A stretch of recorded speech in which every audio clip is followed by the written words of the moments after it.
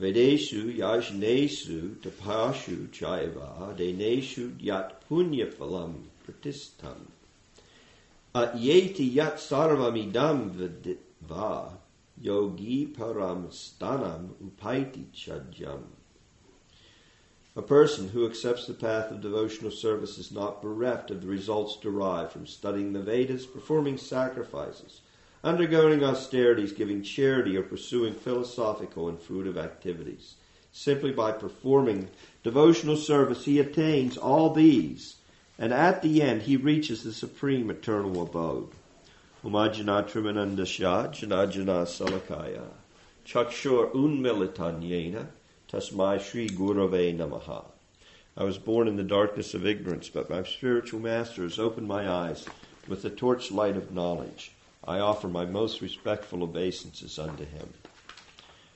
Just to go back and start with text 20 and kind of explain a little bit of what's being put forth here at the end of this 8th chapter. Yet there is another end manifest nature. Now, if you remember from the verses prior to this, Krishna explains that the day of Brahma comes and the whole creation, the material creation comes forth and mankind gets to play. And then he winds it up. At the end of Brahma's day, there's a devastation. It's a partial devastation, and this goes on day in and day out of Lord Brahma. The expanse of time involved in Brahma's one day is beyond our practical comprehension as far as a lifespan. We're talking 8 billion years is Brahma's day. Brahma lives 365 days in a year, and he lives for 100 years. And when Brahma dies, the engineer of the universe, that supremely pious living entity who the Lord invests with the power to create a universe, when he dies, then that universe is wound up. Prior to this 20th text, Krishna has been talking about that partial devastation that happens at the end of Brahma's one day, which is 4 billion years, and then he has night, and he rests for a long time, the same duration. Does he have a successor? No. There's no one within a material universe. Lord Brahma is the highest. Lord Brahma is in charge of the mode of passion. Of course, God himself, in another manifestation, as Vishnu, is in charge of the mode of the mode of goodness, and Shiva is in charge of the mode of ignorance. So these primordial demigods, Vishnu, Brahma, and Shiva, are in charge of the modes of material nature. Then subordinate to them are administrative demigods. Mm-hmm. So there's going to be a power struggle or a power clash. No clash with the demigods, because they're all serving Krishna perfectly. They're all in the same administration. There's no other administration within a universe except for the Lord's administration. Now there are rebellious souls, and they also attain a lot of mystic power by performing austerities and whatever they can do. They also have knowledge of how this material world works and how to become very powerful in this world, how to receive benedictions.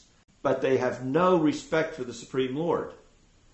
Just like if we look at the modern society today, you have governments around the world that don't care about the welfare of mankind. They simply want to exploit the common worker. They simply want to exploit the resources of this world. They have no interest in God. They just want to sell their bombs to other countries and create wars and profit from those wars. They're not interested in the well-being of the inhabitants of this planet. That mentality is a demoniac mentality. They simply want to take, and take. There's no give back. The perfect servitors of the Lord who administrate the universe, that's all they want to do is give back. They're only looking out for the well-being of society, for the upliftment of the people that are in this material world. Those are demigods. So there are clashes, yes, but those clashes are not in the Lord's administration. They are coming from the other side. Those people that have no interest in the upliftment of the individual souls to a spiritual consciousness and simply want to exploit. And we can see today especially that kind of exploitation. We live in a very, very exploitive world at this time. Yes, ma'am. Can you say a quick thing? When you were saying that, I just remembered about Hiranyaksha, who was a demon, and his activity was to pump oil out of the earth. That's what the demons do. They pump the oil out of the earth. That's one of the things they do, yes, most assuredly. No, Exxon. Well, he was bigger than all those combined. Yeah. So this verse 20, Krishna is talking about an unmanifested nature which is beyond the temporary partial annihilation, which from our perspective is an unmanifest nature. In other words, when there is Brahma's evening, Brahma's night, when he takes rest, there's a devastation of the worlds, except his world and the other. Anyway, we won't get into all the technical details of the universe right now, but basically there's divisions of planetary systems. There's planetary systems that are not devastated at the end of Brahma's day, particularly Brahma's planet and the Vaikuntha planet within the material universe where Vishnu stays. This is all technical, esoteric.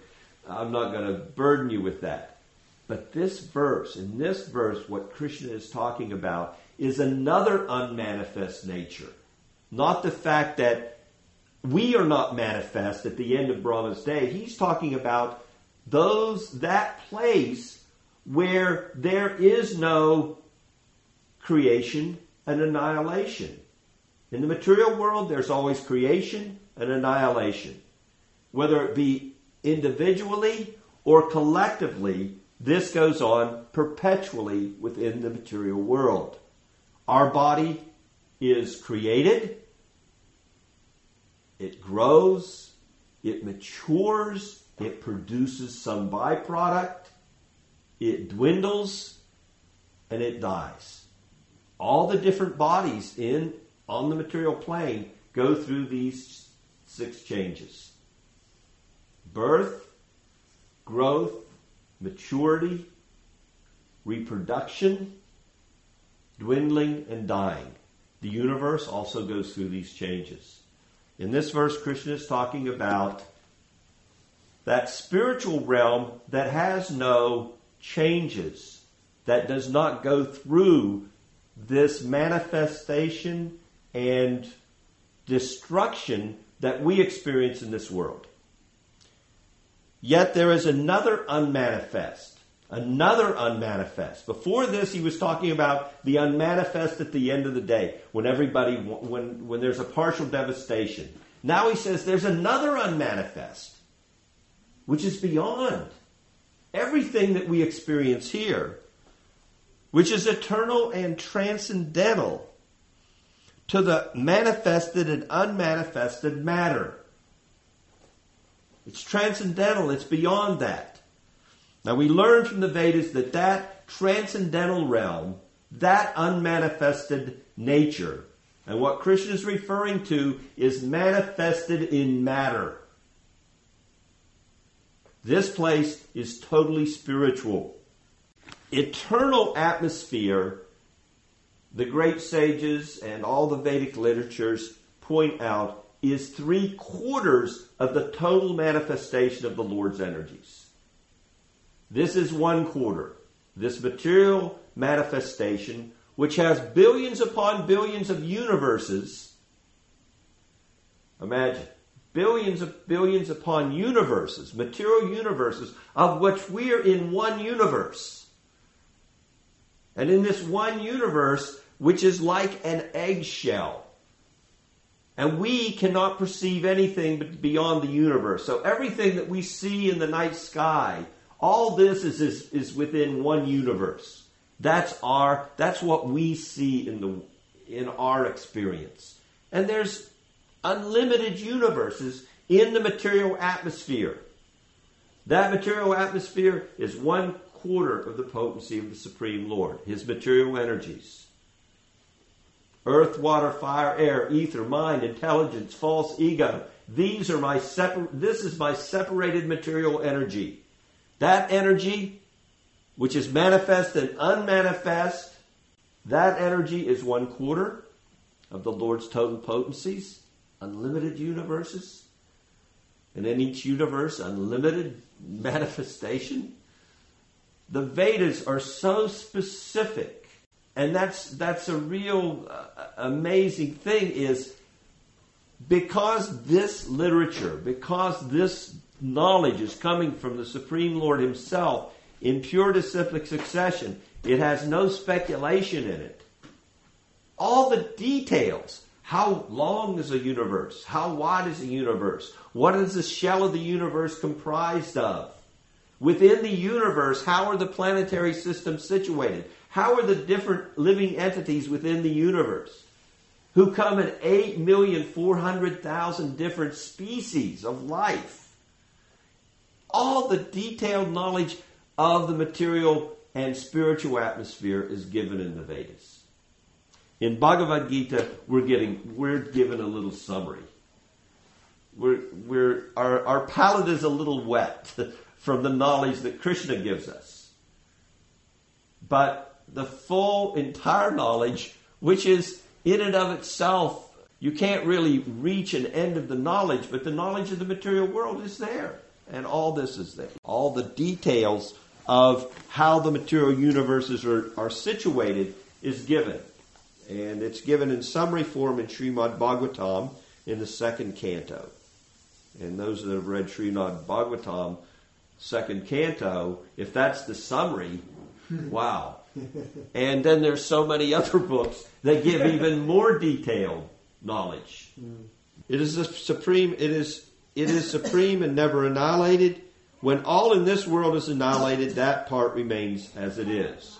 So Krishna is saying, my spiritual abode, it's never changed. It never goes through these changes that we see within the material atmosphere. That which they Vedantists describe as unmanifest and infallible, that which is known as the supreme destination, that place from which, having attained it, one never returns, that is my supreme abode. So if you can wind up material activities, free yourself from material desire, which gives you another body repeatedly, you can go to this abode. This abode, no annihilation, no birth, no growth, no maturity, no offspring, no dwindling, no death, eternal life. From our perspective, life on the heavenly planets, that's eternal. Krishna's talking beyond the heavenly planet that's in this universe. Text 22. The Supreme Personality of Godhead, who is greater than all, is attainable by unalloyed devotion. Although He is present in His abode, He is all-pervading and everything is situated within Him. What Krishna is explaining to Arjuna here is, although the Supreme Lord lives in that, what we would consider unmanifest nature, unmanifest material, in that spiritual nature, although the Supreme Lord is situated there, He's in full cognizance of everything that's happening here. Because naturally in this chapter we've been particularly talking about the time of death. What happens at the time of death? At the beginning of the chapter, that was one of the questions that Arjuna put forth. He wanted to know from the last chapter, what's the nature of these things? And what happens at the time of death? What's the destination of one at the time of death? So now coming to the end of this chapter, Krishna's fully explaining exactly the situation at the time of death.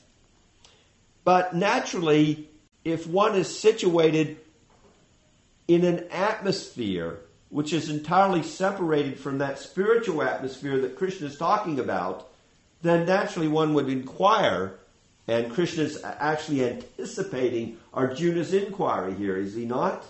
Because you'd inquire, well, how, if God is up in that atmosphere, how's he know about me here? How can he make a determination as to my destination at death?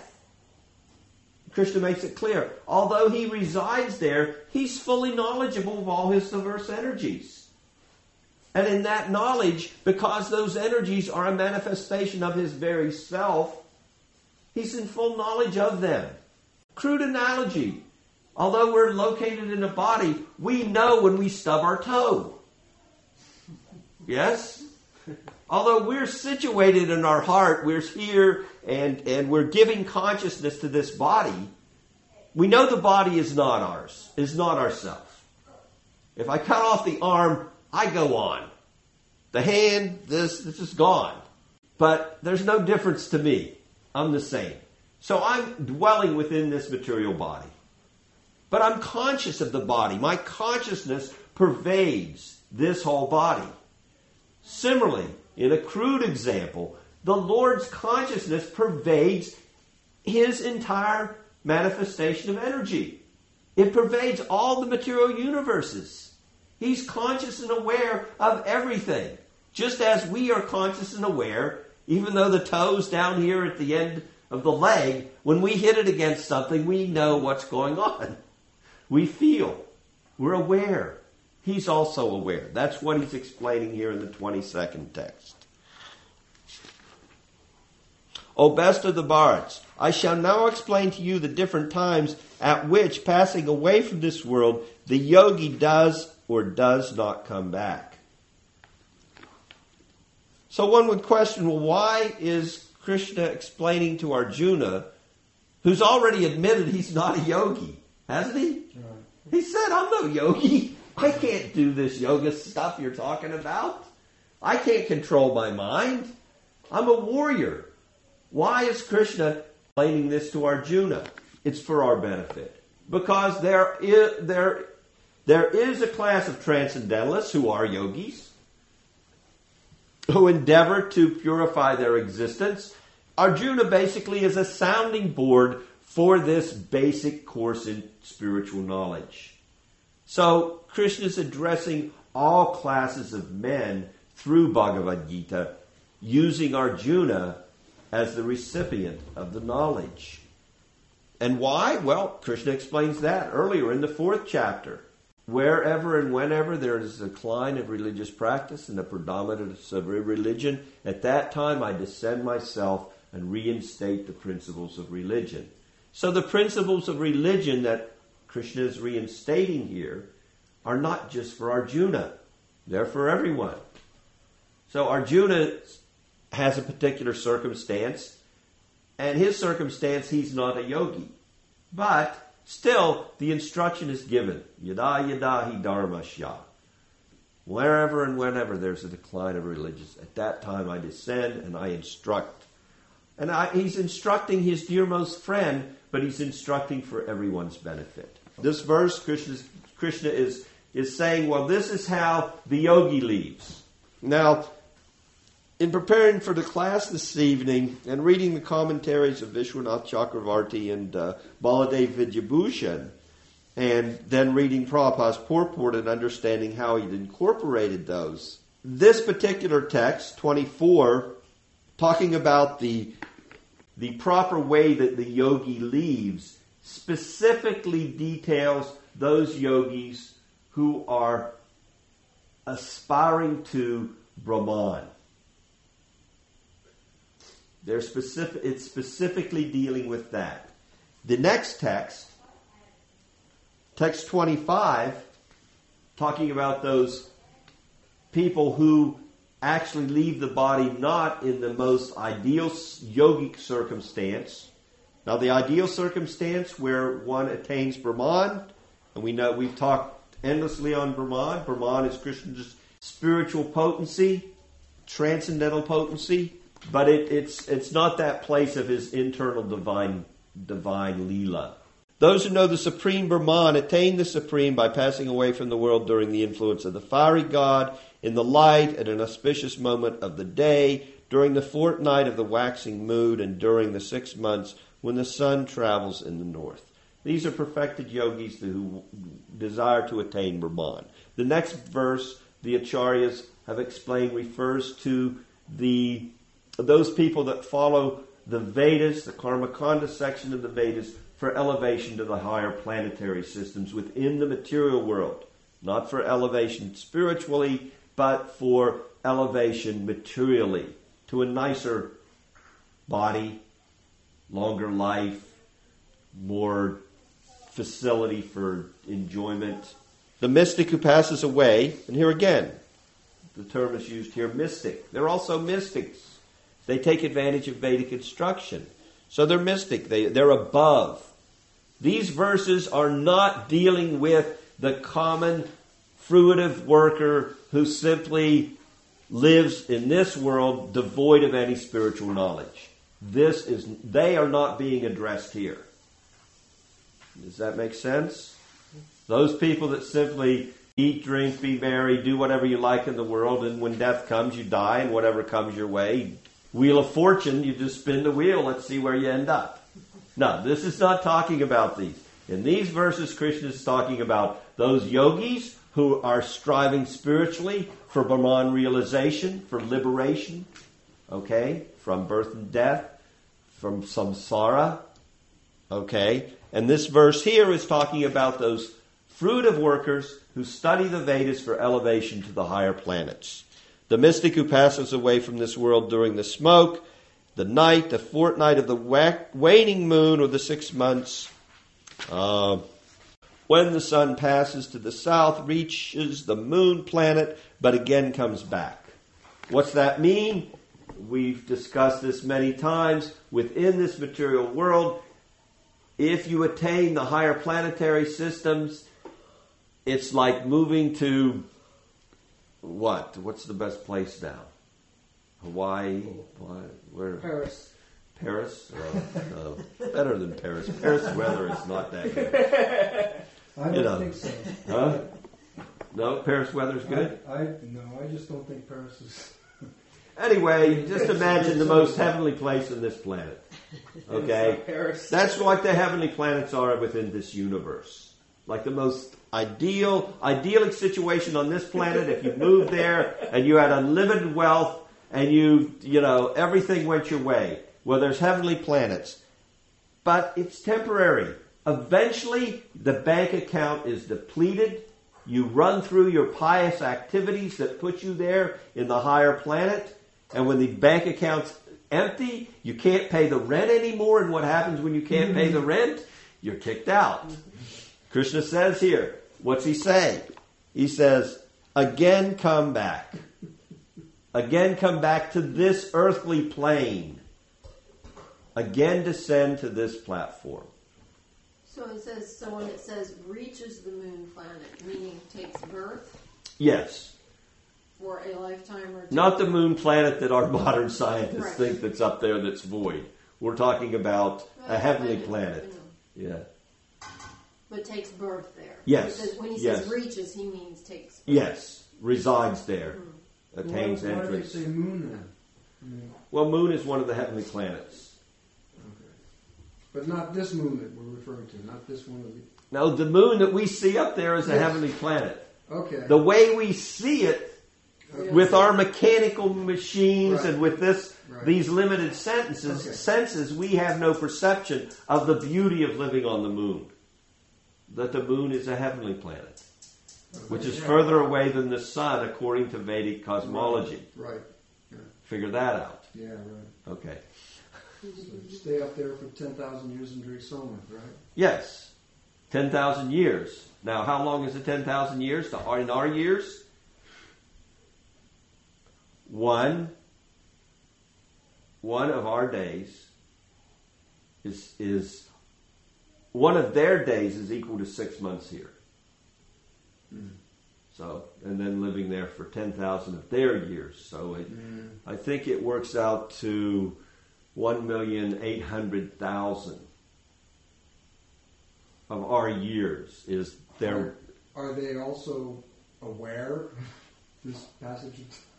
Oh yeah, certainly they're aware, Okay. but they don't have they don't suffer the way we suffer on this plane. Mm-hmm. I mean, there's all kinds of descriptions in Bhagavatam, of the residents of the higher planets. I mean, everybody there is extremely gorgeous. There's no bodily odors. They smell gorgeous. I mean, everything there is perfect. But it's still within the material world. We're not talking about this transcendental plane. We're talking about going to Malibu or someplace and having paid rent for a while with our piety and enjoying like anything. Being with the beautiful people. Yeah. And having all the mystic powers we can imagine. Mm-hmm. All the mystic opulences. They have that. Moving right along. According to Vedic opinion, there are two ways of passing from this world, one in light and one in darkness. When one passes in light, he does not come back, but when one passes in darkness, he returns.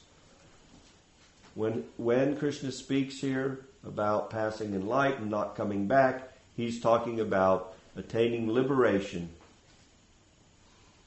Okay? And that liberation is emerging into the Lord's external effulgence, Brahman. Practically speaking, reaching that is so much beyond comprehension that Krishna can say not coming back. Because the period of liberation is...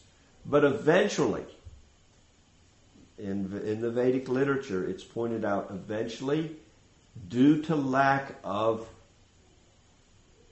personal contact, due to lack of involvement, even though someone attains that liberation, that perfect yogic state of samadhi, of nirvana, where there's no miseries, still get bored. And it's interesting to note that Srila Jiva Goswami, one of the primary disciples of Lord Chaitanya, pointed out that, or was it Rupa? I think it was Rupa Goswami, pointed out that the enjoyment of pure love for the Lord in devotional service, that unlimited ecstasy that one experiences in devotional practice, is millions and billions of times, well, actually the actual word in Sanskrit is beyond calculation. Okay? Beyond calculation, more enjoyable than liberation.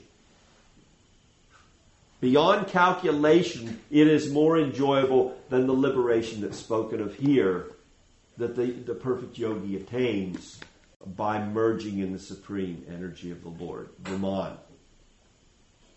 Liberation, as the impersonalists aspire to. But if he says he doesn't come back, then where is he then?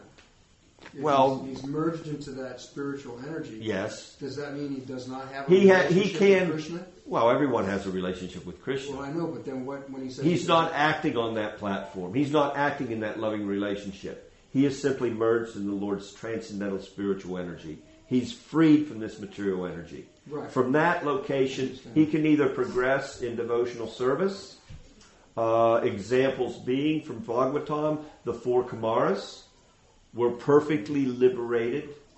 Brahman realized in that position they were fully satisfied.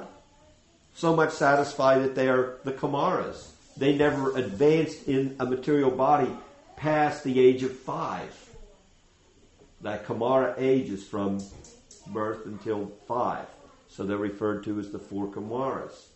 So they wandered within this material world wherever they wanted. Spiritual world, they could go. They were free to go anywhere, and they were completely liberated from the suffering of material existence.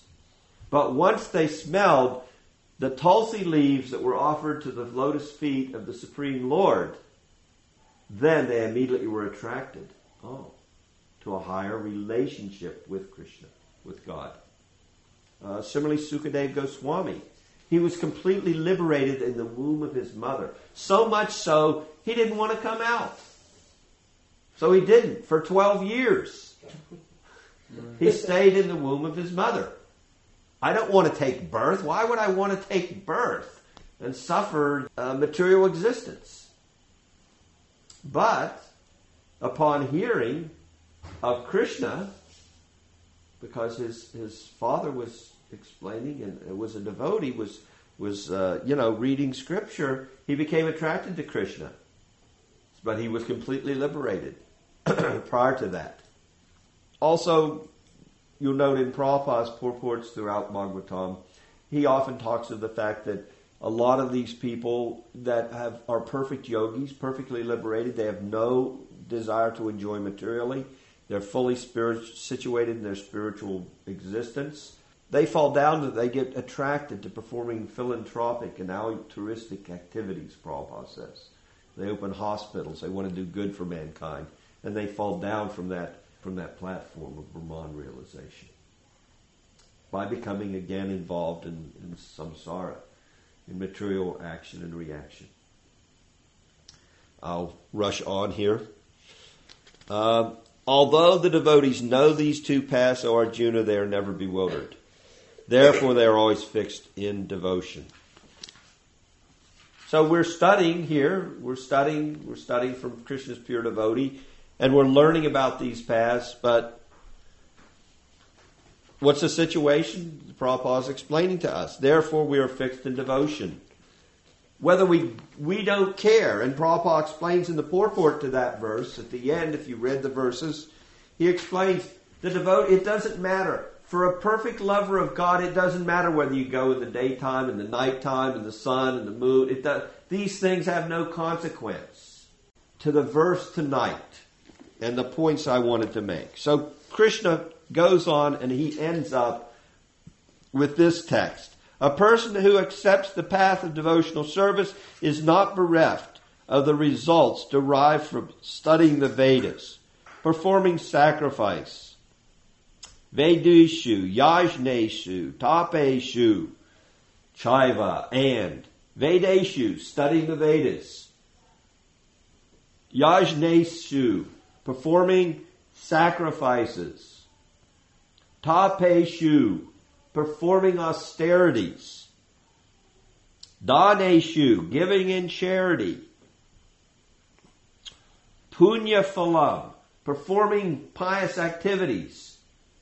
Doing good for other people, in other words. In fact, what is it? Yeti, devotional service surpasses all of these activities. When we look in this world and we see what the common man considers to be religion, isn't this their religions? They are comprised of these items. Sacrifices, austerities, study of scripture, Vedeshu, giving in charity, performing pious activities, Daneshu, Punya phalam, or pursuing philosophical and fruitive activities.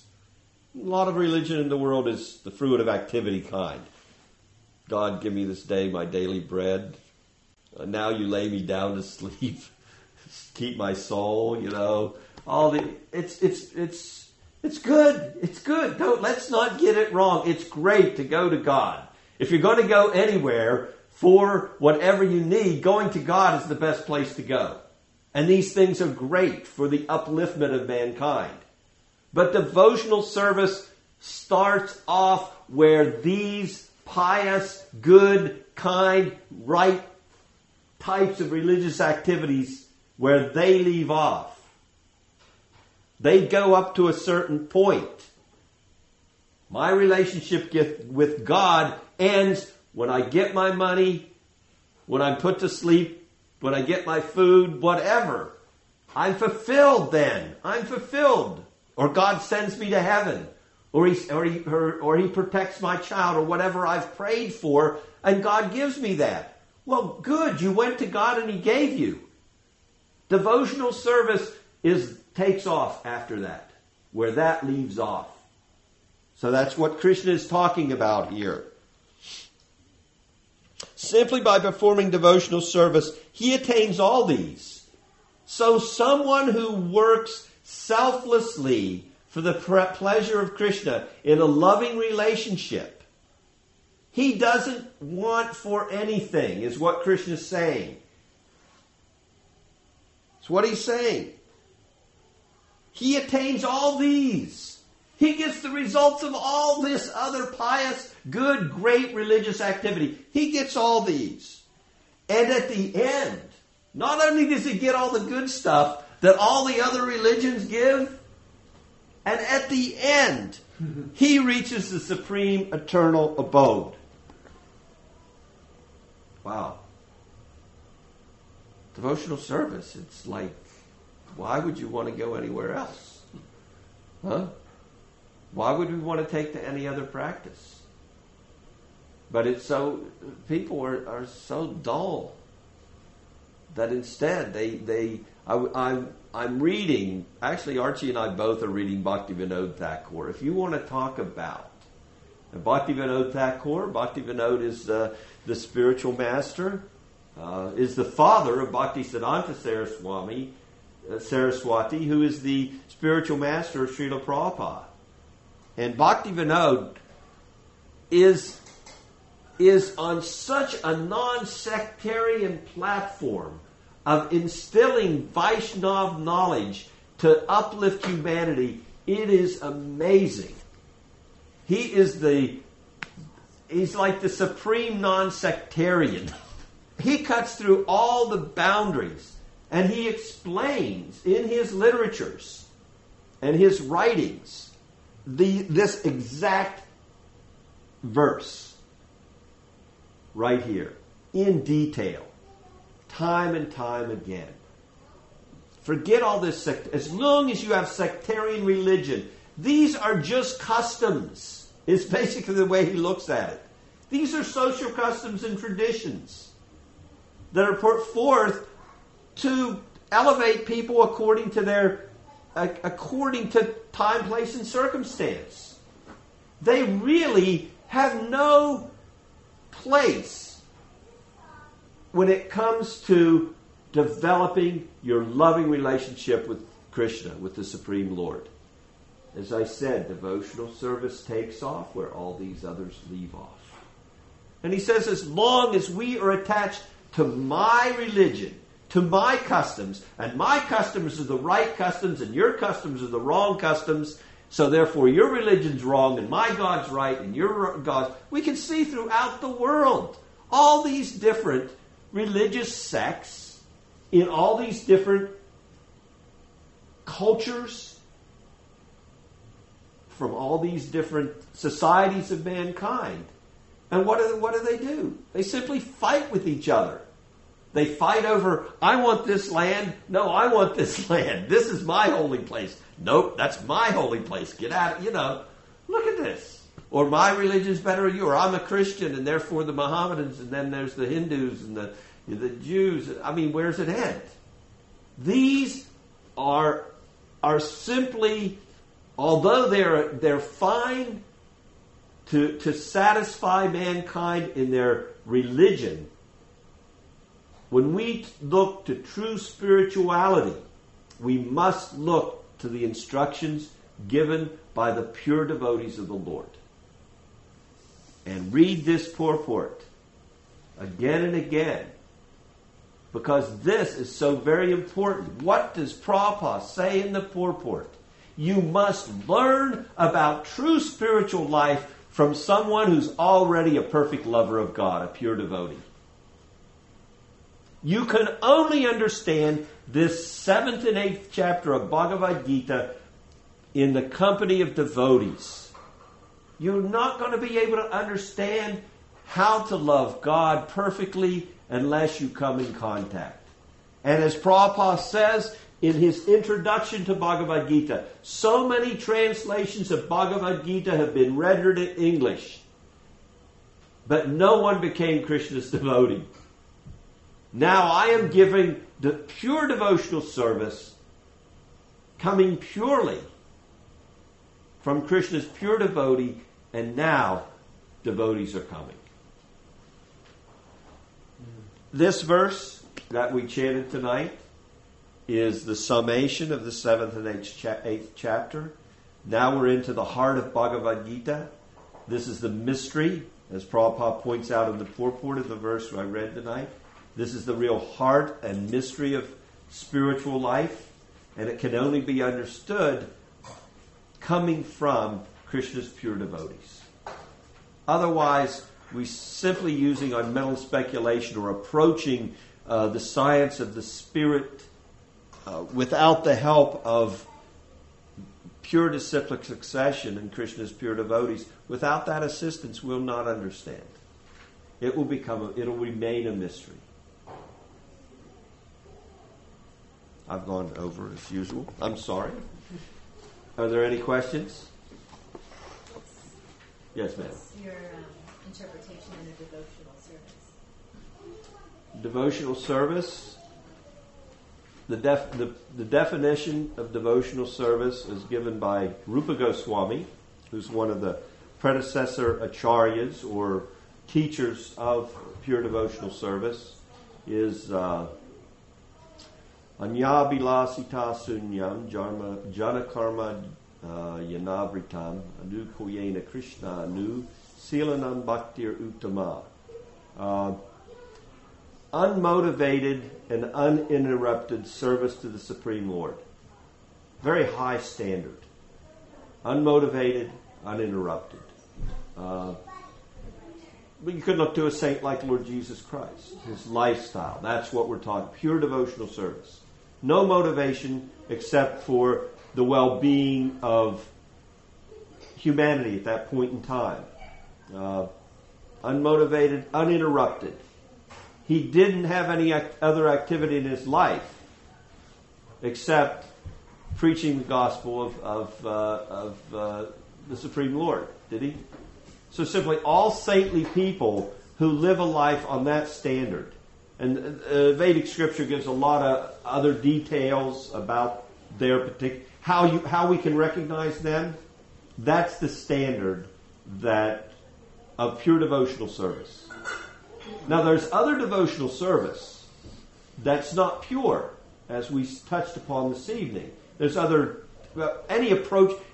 that we do when we approach the Supreme Lord for benefit is in and of itself devotional service. But pure devotional service is pure. Yes, ma'am. I have a feeling that she might also be asking what forms do those take? Like, is that part of your question? Like what, like devotional service? Like, what is the form or forms? No, I'm hoping that there's not a form. There are specific ways. Well, there's ways to come to the platform of pure devotional service. Once the heart becomes completely purified, what you hope is certainly there. But the consciousness must be cleansed. And in order to completely cleanse the consciousness, there are practices that we need to employ. And the pure devotees give us those practices that will completely purify our existence.